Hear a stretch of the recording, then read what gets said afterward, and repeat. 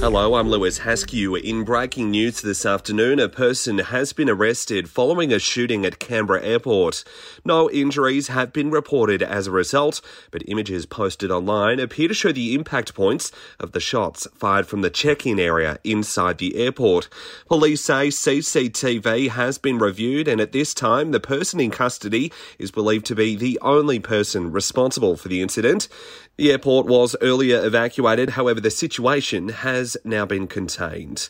We're now across to Brad Watts for the rest of this afternoon's news.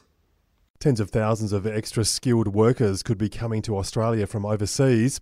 The Albanese government is expected to increase our migration intake from next year to fill labour shortages. The country's peak union hasn't ruled out supporting the move, but ACTU President Michelle O'Neill doesn't want locals missing out on jobs. Well, we've just got to make sure that these shortages are real, because sometimes bosses say there's a shortage when it's really they're not prepared to pay fair wages and conditions. So let's make sure it's an independently verified shortage. A 20-year-old P-plater has been busted for drink driving and allegedly going 63 k's over the limits on Cotter Road near Curtin. The Volkswagen Ute detected by police at 143 k's an hour in the 80 k zone on Friday night. The driver is due to face court. Meantime, local fire crews were called to a house fire in Hope Street at Dixon yesterday. The ESA says the fire was quickly under control and there were no injuries. It's understood one person was inside when the blaze started. And remember to have your say on the future of a shorter working week. The Legislative Assembly has launched an inquiry hoping Canberrans will share their views over the possibility of having a 4-day working week.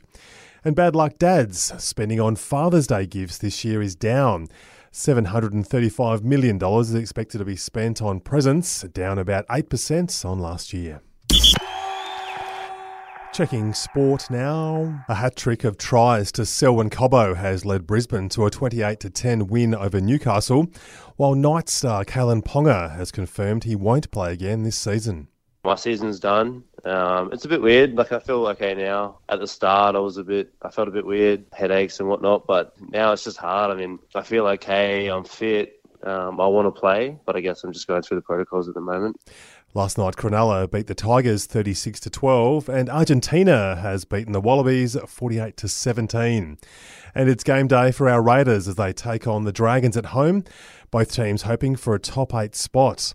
5'8" Jack Whiten says despite coach Ricky Stewart being out for a week, they're all ready for a win. The cards have been dealt, and it's something we can't change. And as a rugby league player, you realise through your career a lot of things change on the spot. You have people go down on game day and you just got to deal with it, So this is one of them things. And that's the latest from the Canberra newsroom on this Sunday. Check back again tomorrow for our next update.